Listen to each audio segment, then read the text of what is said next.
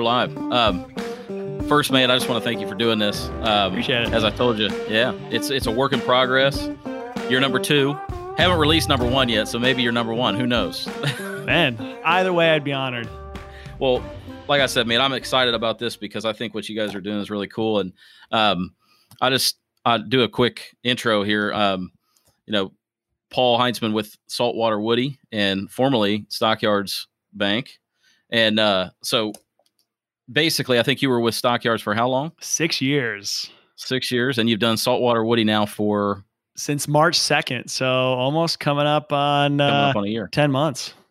Yeah. All right. And so Paul and I guess the first thing I was going to do is talk a little bit about how we met. So I moved. I live in Crestwood, Kentucky. I moved in next door to a guy named Scott Norton, who is, I believe, he was my boss. Yeah. He was your boss. Yeah, that's right. And your favorite boss. You love. Now you can probably be honest about it. Trust me, I know that, but I will still say to this day, Scott Norton is the reason I'm good at sales. He taught me. He is without a doubt the best salesman I have ever. Being in a room with him when he's selling, it's insane. I love Scott, man. I really he's hit a wild the man. The neighbor lottery. We moved in and not only Scott, but there's a guy next on the other side of me named Chris Miller, and actually Scott and Chris have become pretty good friends. And Chris he's a CPA and just a really good guy. And so Scott makes a big difference in the neighborhood. Put it this way: when I moved in, we worked on our house for a month, and Scott mowed my grass for me for a month because I wasn't living there. So that's how good a guy he is. Wow. That's classic Scott fashion. Absolutely. Yeah. Well, so anyway, so I remember Scott and I, because we got to know each other, we were living next door. He said, "Hey, you got to meet this guy named Paul. He's doing this really cool thing." And at the time you were I think it was kind of a side hustle. Yep. You hadn't quite taken the jump yet. And I remember we met at, was it Heine Brothers? Quill's Coffee on Main Street. Quill's Coffee. And I remember while we were sitting there, our current attorney general, I think he was attorney general elect at the time, Daniel Cameron, walked in and got a cup of coffee. So that was pretty cool. It was like all of the most important people in town, I guess, were in that coffee shop that day. And us. Yeah, exactly. Right. So obviously, I think it's interesting. As a matter of fact, I was looking, there's an article that I pulled up where, kind of this idea of a rum company in bourbon country, right? In the bourbon capital of the world. So what I wanted to ask you is, well, first of all, we'll back up from that. You're originally from here. I mean, you're born and raised in Louisville, right? And now I know one thing I learned when I got here was high schools are a big deal around here. Absolutely. And so where I came from, there was only 2 high schools. And actually now it's back to just 1. And so when people ask me that, it was so interesting when I got here and I realized, there's 2 things that I learned in Louisville that were really big. What subdivision do you live in? And what high school did you go to? Yep. So I don't think you live in Columbus now, right? So I'm part-time in both. I'm in Louisville now. Gotcha. My wife, it's going to sound crazy. My wife lives in Columbus and I am back and forth 24/7 basically. Gotcha. Okay. Yeah. Got it. And so what high school did you go to? St. X. St. X. That's like, and I think, again, I'm a newbie, but St. X Trinity, that's the thing, right? That's the big rivalry. Major. And did not happen this year for the first time in how long? Ever. Too darn long. And Derby, so many things we missed out on this year as Louisville people. So very upsetting, but it'll come back. That's what matters. I hope 2021 is better. We all do. Gosh, yeah. So tell me about, you were at Stocker. Tell me about this whole thing, how this all came about. I mean, you had a really good, I know your family's been in banking for a long time. You had a great job in banking. What possesses a guy to leave a great career path in banking to do this? It's a lot of risk. And, I was approached by Matt and Fred, my 2 co-founders. They needed someone who would be able to, leave their job and, run the company while they were able to work a little bit. And then until the momentum was right, they could jump on. Honestly, I love Stockyards Bank. And if I wouldn't have left for Saltwater Woody, I probably would have ended my career at Stockyards Bank. But I wanted a little bit of flexibility because, again, it's a huge risk. I mean, Saltwater Woody is a speculative bet. And, it's a huge risk to leave. Obviously I gave up a pretty nice salary to leave. But it gave me freedom. My wife, as mentioned, my wife's from Columbus. She wants to move up to Columbus, and I can be in Columbus with the company. I can be in South Carolina with the company. I can be in California with the company. I can be anywhere. I can work anywhere as long as I can sell. And that's what I'm doing. That's my job, is basically selling. As long as I can sell somewhere, that's what I love doing. And also, I mean, obviously, this is not the reason why I left, but I hated wearing a suit and tie. And now pretty much my outfits are jeans and a Saltwater Woody t-shirt pretty much every day. Or always see a Saltwater Woody sweatshirt or something along those lines. I'm always decked out in swag because that's the brand. I love it. And I obviously now it's funny. I had to wear a suit and tie for a TikTok video I was making a little bit ago, and putting it on was like giving me like PTSD. Like I literally, as soon as I got it on, I like ripped it off. I was like, okay, I can't do this anymore. No way. Get it out of here. No, I get that. And it's consistent with the brand too. Like just the laid back look it works with the brand. What's your wife do? So my wife's an occupational therapist. So she actually got a job at Nationwide Children's, which is an awesome opportunity for her career. So we couldn't pass it up. So she's there. We got an apartment there. So it's fun. We're paying 2 house bills, which makes it just extra fun. But it's all worth it right now. The thing about Nationwide, my mom actually lives in Canal Winchester. Oh yeah. So the history. Yeah. What part of Columbus does she live in? Grandview. Okay. I just remember I was up there for Christmas seeing my mom, and we drove by Nationwide, and I said, I feel like that place gets bigger. Just every time you drive by it, it seems like some other construction project's going on at that place. Always. It's huge. All these speculative apartment buildings, they're all over the place.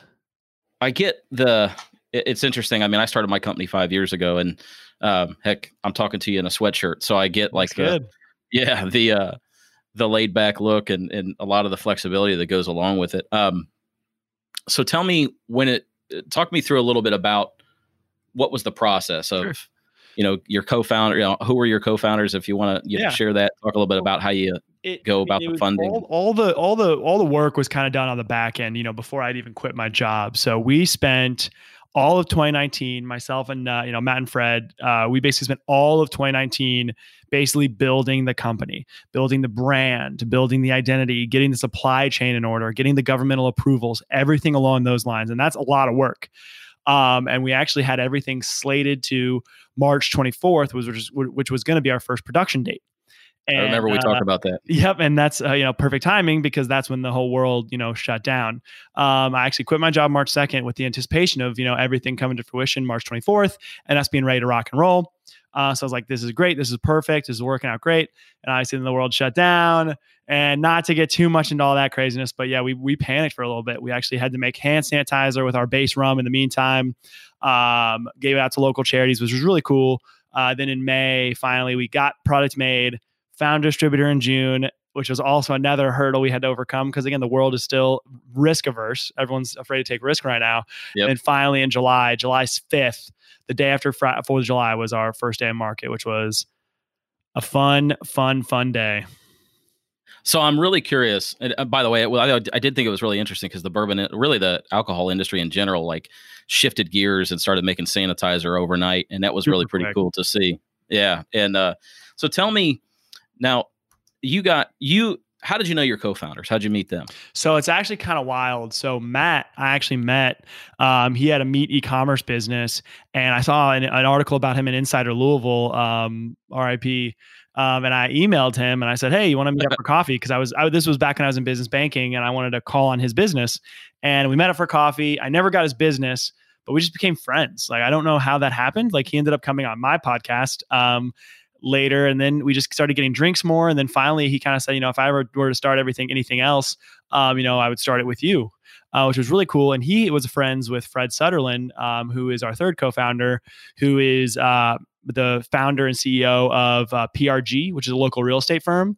So he was kind of the third piece of the puzzle, and Matt and he were friends, and they both had the idea, knew they wanted to start something as well. And I was kind of the third piece of the puzzle, and we make a great team. I'm the sales marketing, Matt's kind of the production side of things, supply chain, and Fred kind of handles all the investing, as well as kind of all the legal stuff that makes my head spin, that he does very well.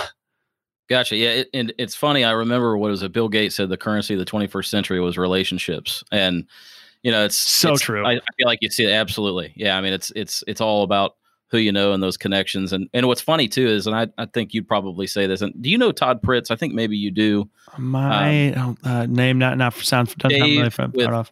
Forest Giant, RIP. Oh yeah. Yeah, so they're really good friends, and I remember Todd telling me one time, and it seems like something that I see a lot from people in our age group. It's this, we want to be successful, we want to do well, but we really want to work with people we like to work with, and that seems like something that, and it seems like what you're saying. It's just like you found some guys with this Saltwater Woody that you just like working with. Absolutely. We had a 7-hour. On a Thursday we had a 7-hour drive to North Carolina, and the following Friday we had the 7-hour drive back. And we spent all night together and all morning together. So basically 24 to 48 hours, basically right next to each other. And it was 100% fun the whole time. I mean, yeah, good team, very lucky to have met them. And lucky. Life's too short to work with people you don't like working with. You're right on the money. So tell me, is it Fred that just turned 50? You were telling me that. Yes, that somebody he just had his birthday. He doesn't know, but he's about to get a birthday cake today too. So. Well, we're not live, so we won't let the cat out of the bag. Exactly, not yet. So tell me, early on, how, and you get as detailed as you want. Just talk to me a little bit about, because for me, it's like the way I funded my company was I had some personal funds, but I also had a family member that basically gave me a backstop. So I was, able to, and it's a family member that's done very well in business, so he has significant resources. And so he said, look, I'll make this much money available to you that you can draw off of, and then to get you rolling. So I'm curious, talk me through a little bit about how you guys went about that, like planning out how much money am I going to need to even start this thing? Yep. So we actually partnered with a company in Louisville, Venture First, who helped us with some valuations, helped us with some financials, projections, and everything like that. And they gave us an idea of what, discounted cash flow, look at what the company's worth in 5 years, discount that back to today's money, blah, blah, blah.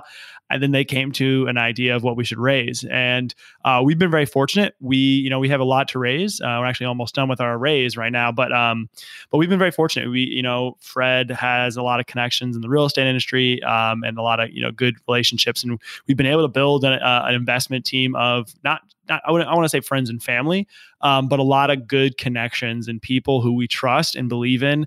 And every single person in our team, our investment team, not only, brings money to the table, but they also bring an incredible know-how.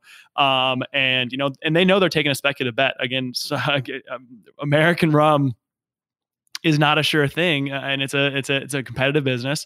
But at the end of the day, everyone understands the risk and they're excited about taking it, because again, it's a chance to be part of up and growing company that makes it's drinking, so it's bringing a party. So we've been able to do that fundraising to get us started. And we think we have about a 2 to 3 year runway with what we have right now that'll get us going. No, that's awesome. And so I'm curious, do you still work with like Venture First? Because I know one thing when you're doing a business this way, you hear phrases like cap tables and things like that, to where you're keeping track of the people who have given you money and what part they own and things like that. How do you guys do that? Sure. So I'm still very close with all the guys at Venture First. Some of those guys are still my buddies. We don't work with them now because they really helped us with the beginning stages, those projections and valuations. Now we have a general counsel, and obviously, like I said, Fred handles the majority of this investment side of things. But we have our general counsel who's able to generate those cap tables, subscription agreements, PMAs, preferred PPM, preferred placement memorandum. Okay. All those fun things. Again, all the stuff that's over my head, but that's why we make such a good team, because we have someone on our team who can, create all that good stuff for us. Yeah. Yeah. So obviously it's like, that could almost be a show in and of itself, just going into all the details, but I've always been, I have never in my life been involved in a company that has, multiple investors like that. And so obviously this, entrepreneurial world we live in these days, there's a lot of companies being started, raising money. And I remember Todd worked for a company called Make Time out of Lexington, Kentucky, that raised about $8 million. I think they raised about $8 million when all was said and done. Wow. And I remember just talking to him a little bit about that. And so I'm curious, as you guys have been building the company, have you seen, and one of the challenges I should say that he kind of found was having investors. It almost is like you end up having another group that you have to sell to in addition to customers. So I'm curious.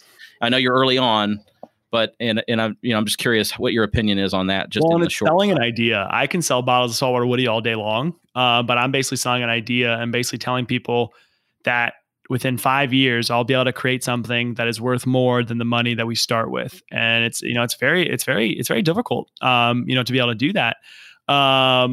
And it is tough. And obviously, we get a lot of no's because again, people understand it's a speculative bet, but those are the motivators. Like I can't wait to, email one of the investors that said no and say, hey, by the way, we made it and you missed out. Of course. Yep. But no, it's basically convincing someone, that, some people invested before we even had products made.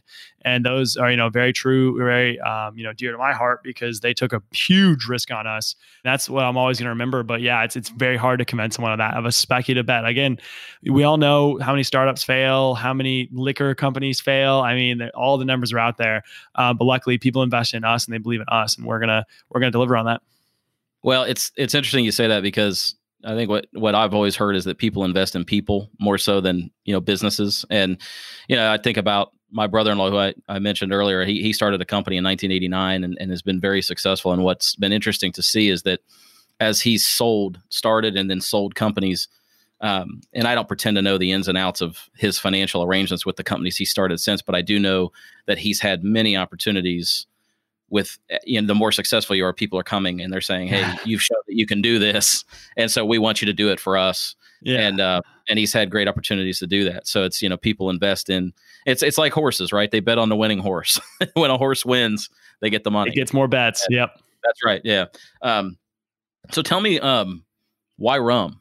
So yeah, we get that question all the time, but rum hasn't had its day in America. Rum is a huge market in the US. But most people don't think of it as American, which is kind of a shame because rum is America's spirit. It was the first spirit distilled in America. Paul Revere was drunk on rum when he did his famous ride. In the early 1800s, people were drinking liters of rum by the week. I mean, I'm not kidding you. The data shows that people were drinking rum like crazy.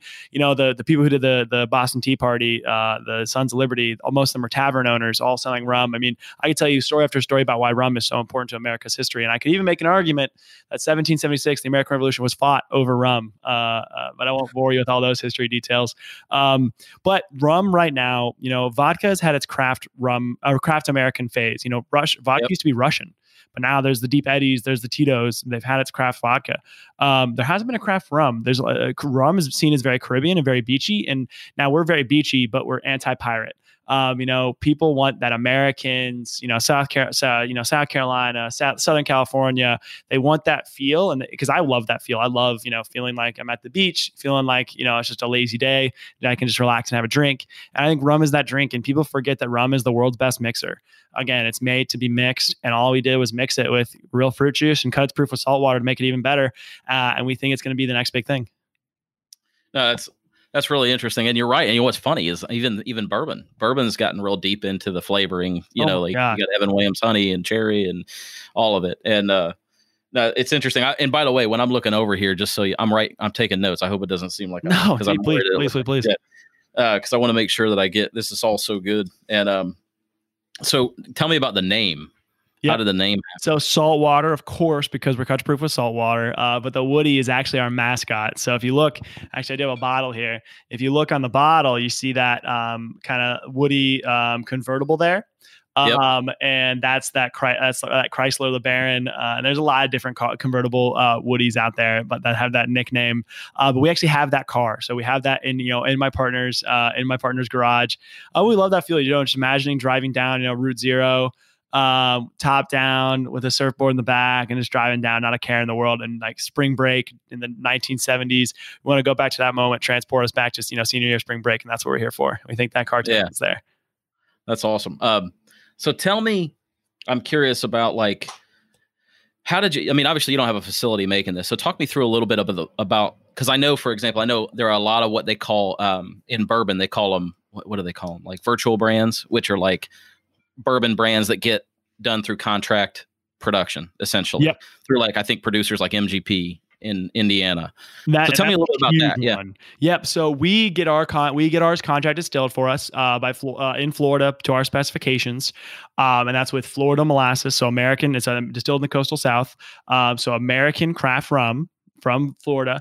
And then that all comes to Crestwood, Kentucky, right in your neck of the woods, where then it's blended for 8 hours and then bottled. So in Crestwood, that's where like the saltwater comes in. That's where the grapefruit juice comes in. That's where all that fun stuff comes in, gets blended, and then comes out there. So yes, we don't have a specific facility. We kind of contract it all out to get there. But obviously it's our recipe, our blend, our rum, our grapefruit juice, all that good stuff, which gets blended in and bottled into the world.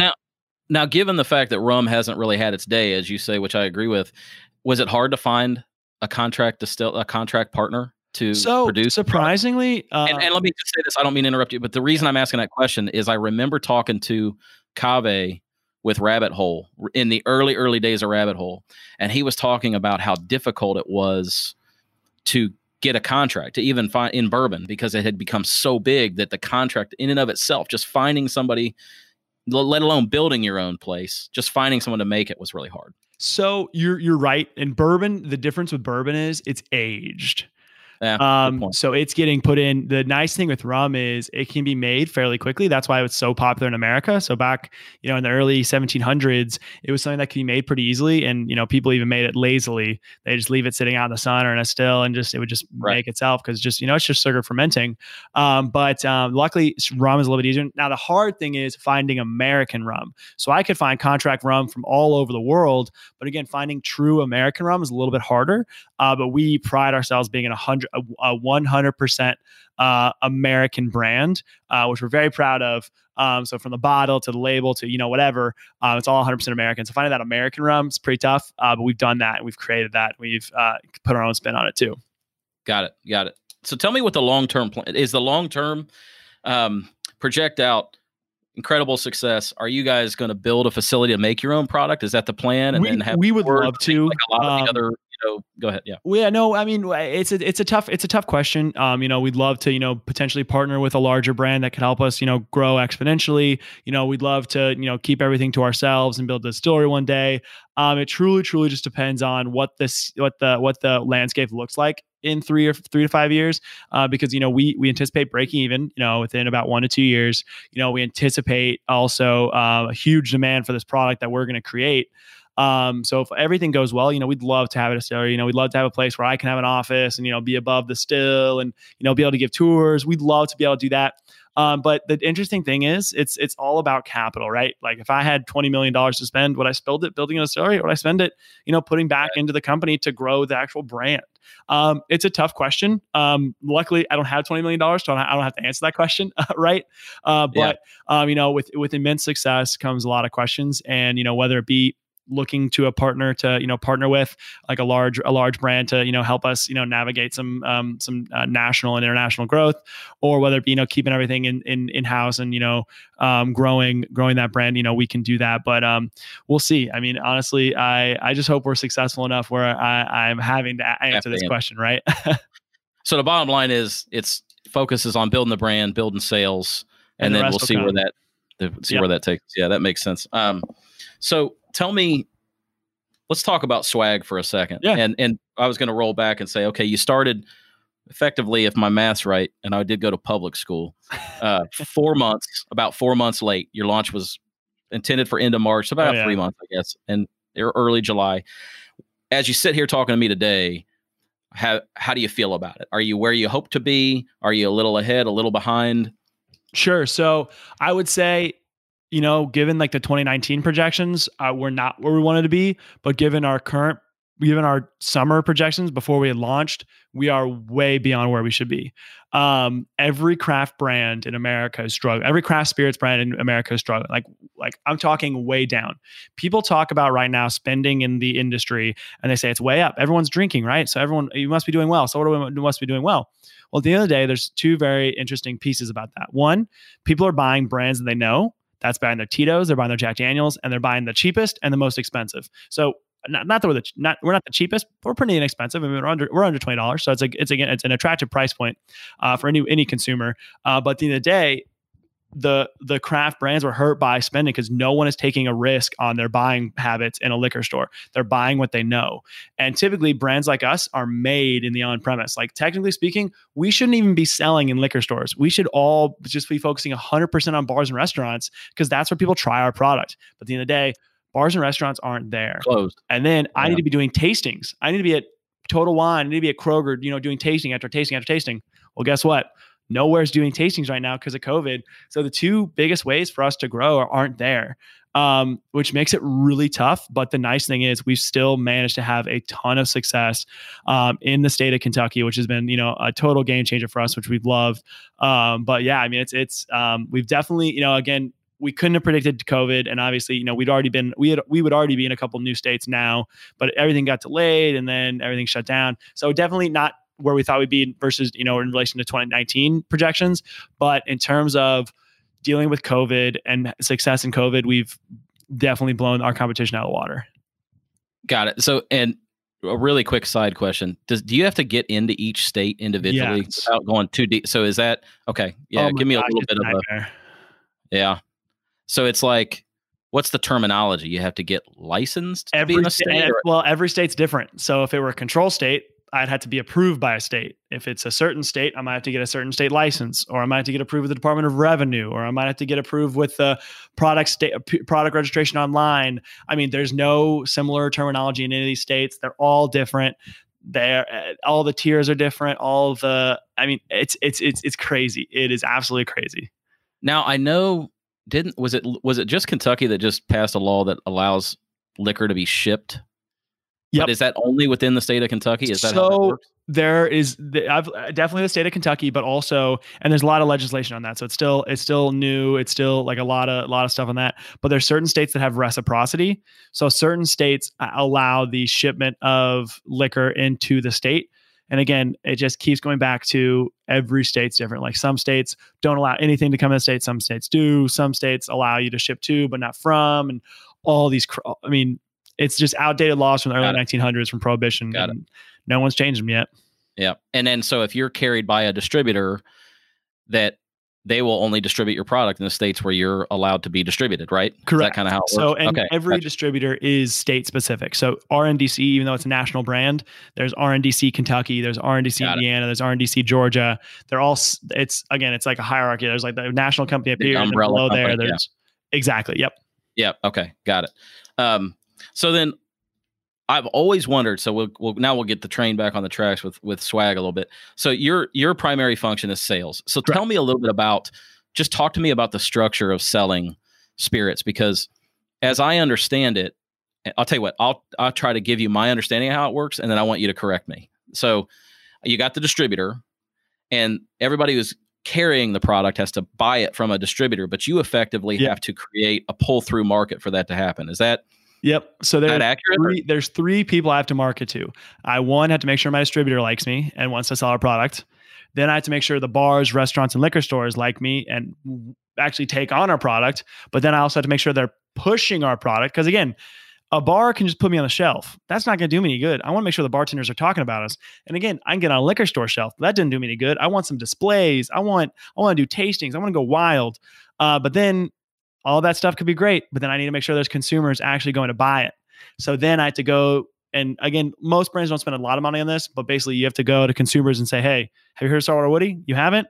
We'll go do some work because you need to try it. And that's the tastings, right? That's part of what the tastings do, social media, TikTok, all that good stuff. You can play all those games. The hard thing is, and ads, but the hard thing is ads are kind of tough for consumers, because what was the last time you saw an ad for a liquor brand and got off the couch and said, I'll go to a liquor store right now and buy that. Right. It doesn't happen. Got it. So the typical model is kind of like you said, it's this gradual build where you're doing tastings. You're probably offering some free product to bars and restaurants to say, and I think, and this actually goes back to so we did and this was your idea. I won't take credit for it, but the V-Rod was something that you did. So tell me how so now that we've kind of talked about the background of the company, talked a little bit about how you sell. Tell me a little bit about how you view swag. And I know you've used us for some of it. You use some other places for some of it. Sure. How does swag work in your plan to reach? And I think I've got it. The three people that you're after: distributor, bars, liquor stores, restaurants, and consumers, essentially. Yeah. And obviously there's limitations because of COVID on a lot of that. So talk to me about the role that swag plays for Well, you guys. swag for a brand is even bigger, but it's also bigger in non-COVID times because again, I want to make sure my bartenders are wearing my shirts. I want to make sure bartenders have my V-Rods. I want to make sure bartenders are happy, and I want to make sure I have giveaways for consumers when I'm at festivals and parties and things like that. But some of those things aren't happening. So it's all about getting creative. So it's all about, again, we've kind of more focused on like the liquor store side of things. So we've done like displays, like corrugated displays, wooden displays, and things like that. But swag is so important for a brand like ours because again, it's consumer awareness. And actually the biggest thing is having soft swag. Like we want good soft shirts that people like bartenders like to wear, people like to wear, because then they're actually going to wear it and support your brand out in the market. And it also has to look good, obviously. We're lucky we have really cool branding. So ours does well. And actually it's right behind me. I'm actually have your flag. Yeah, the flag. My TikTok and my Zoom background for everything. Y'all designed a flag for me. But it's all about, I think and now in COVID, in non-COVID times, it's all about just doing the regular stuff, hoodies, sweatshirts, t-shirts, all that good stuff. But right now it's all about being creative. And it's easier said than done. I would also say that. Absolutely. Yeah. So in the liquor stores, when you do like by the way, I've always wondered, like, it's hard. When you think about the fact, do you have to cash flow? I assume you guys have to cash flow the display, like anything that you decide as far as displays, you got to cover that cost, right? The liquor store will give you the ability to put it up, but you got to cover the cost of it. Is that right? Yep. I will buy basically like 100 displays. I'll give them to my distributor and say, hey, distributor, can you guys try to get these in liquor stores? Or I can go to the liquor store and say, hey, can you guys put this in your shelf, please? But yeah, it's all 100% me paying for it. And then the hard thing is things get lost in translation. Again, if I can drop it off a liquor store and I can show up 2 weeks later and it's still in the box, hasn't been unpacked, hasn't been put out. Or I'd set it up and then some other distributor might have moved it. Some other rep might have, knocked it down. Again, it's a dog eat dog world out there. So again, just because you have it doesn't mean it's guaranteed. Well, see, that's interesting because I've always wondered, like, when I go to I don't know, like a Chili's or a World of Beer or something, and I sit down and have dinner, and then, maybe you sit down at the bar and you order a beer or something, and you look and there's the coaster, the thing that they put napkins in, or the bar rail mat, or whatever, and you're always like, I'm in that business, so my eyes are drawn to products with logos on it. But I've always been like, how does that work? Who buys it? How does it get here? And so it sounds to me like the brands are buying it. Yep. They're giving it to the distributors that can then give it to the restaurants or the liquor stores or whoever. And typically the bars and restaurants and liquor stores know they can get that whenever they want it. So like if I'm a bar and I need coasters, I'm just going to go to my Southern or R&DC rep and say, hey, can you guys give me coasters? And they're happy to do it because they want to make sure that they're pushing in front of the customer. Like, oh my gosh, you need coasters? I'll give you coasters here. I have some from a supplier. Boom, here you go. Right. So yeah, it's usually the bar and restaurant asking for it, and then kind of going from there as well. Yeah. So when we sat down originally, and Scott introduced us and said, hey, I think Lana can help you guys and Goodson can help you guys. You hadn't bought a lot of swag up before that. I don't think your role at Stockyards dictated that you did much of that. Not right? really. And so tell me a little bit about I just want to get your feedback kind of on my company and my brand. Like, what was it Absolutely that kind of like, you gave us some opportunities in the beginning, and I know we haven't done as much maybe because of some of the delays and some of those kind of things, and I'm certain we'll have opportunity to do more in the future. But like, what was it about, hey, this looks like these guys would probably do a good job for me? Well, again, I'm also pretty big on relationships. So sitting down with you and also meeting with you and talking with you was, a big plus for us. Cause that's kind of, of course the name of the game. But then also I appreciated that you guys were straightforward on your proposals.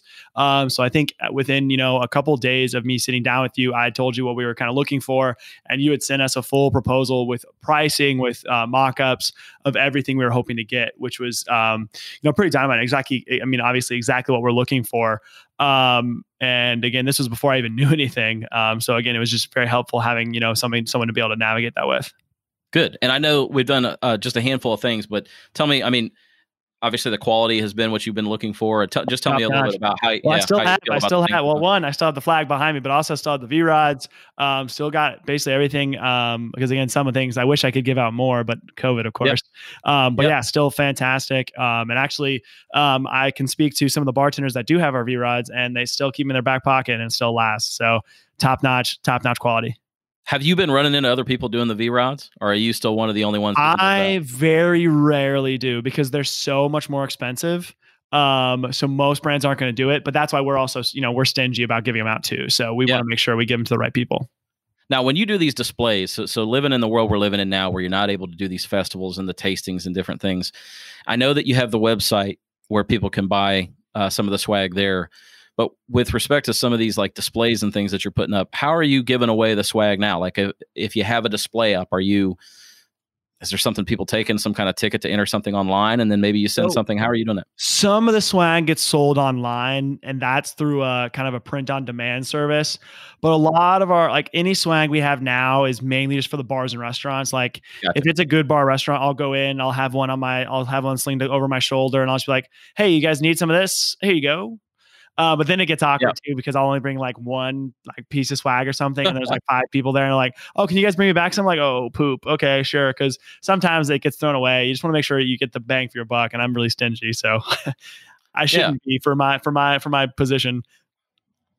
Now, it looks like, and I don't want to speak too soon, but I feel a little encouraged by some of the trends that I'm seeing with just around the country, and it seems like.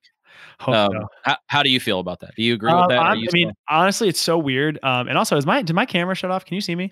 You are frozen. Yeah, I just wasn't gonna, but yeah, I can still hear your audio. You can hear me. Okay, just making sure you can still hear me. But it's a great picture of you, though. You're smiling. It's great. That's all that matters. No. So it's so interesting. You know, it's all about where you are in the country. And I'm obviously not going to get political in any way. But you know, two markets we're looking into are South Carolina and Florida. And in South Carolina, there's some bars we've talked to that are having their best year in like the last decade. And it's like, why is that? Well, people are leaving Ohio, Kentucky, Indiana to go there because, you know, not that COVID doesn't exist there, but again, it's not as forefront. People don't want to be thinking about a deadly virus. People want to be thinking about, you know, togetherness. People want to think about fun.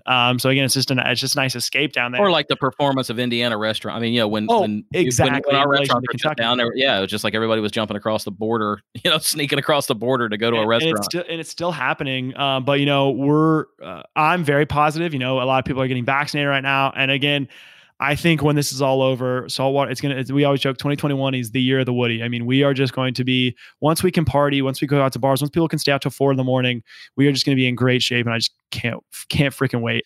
You know, what's interesting about it is that most companies, and I mean, you know, I said this to Todd early on, and you'll probably understand what I'm getting at, but most people think that starting a company is about a product or a service and customers. And it is, obviously.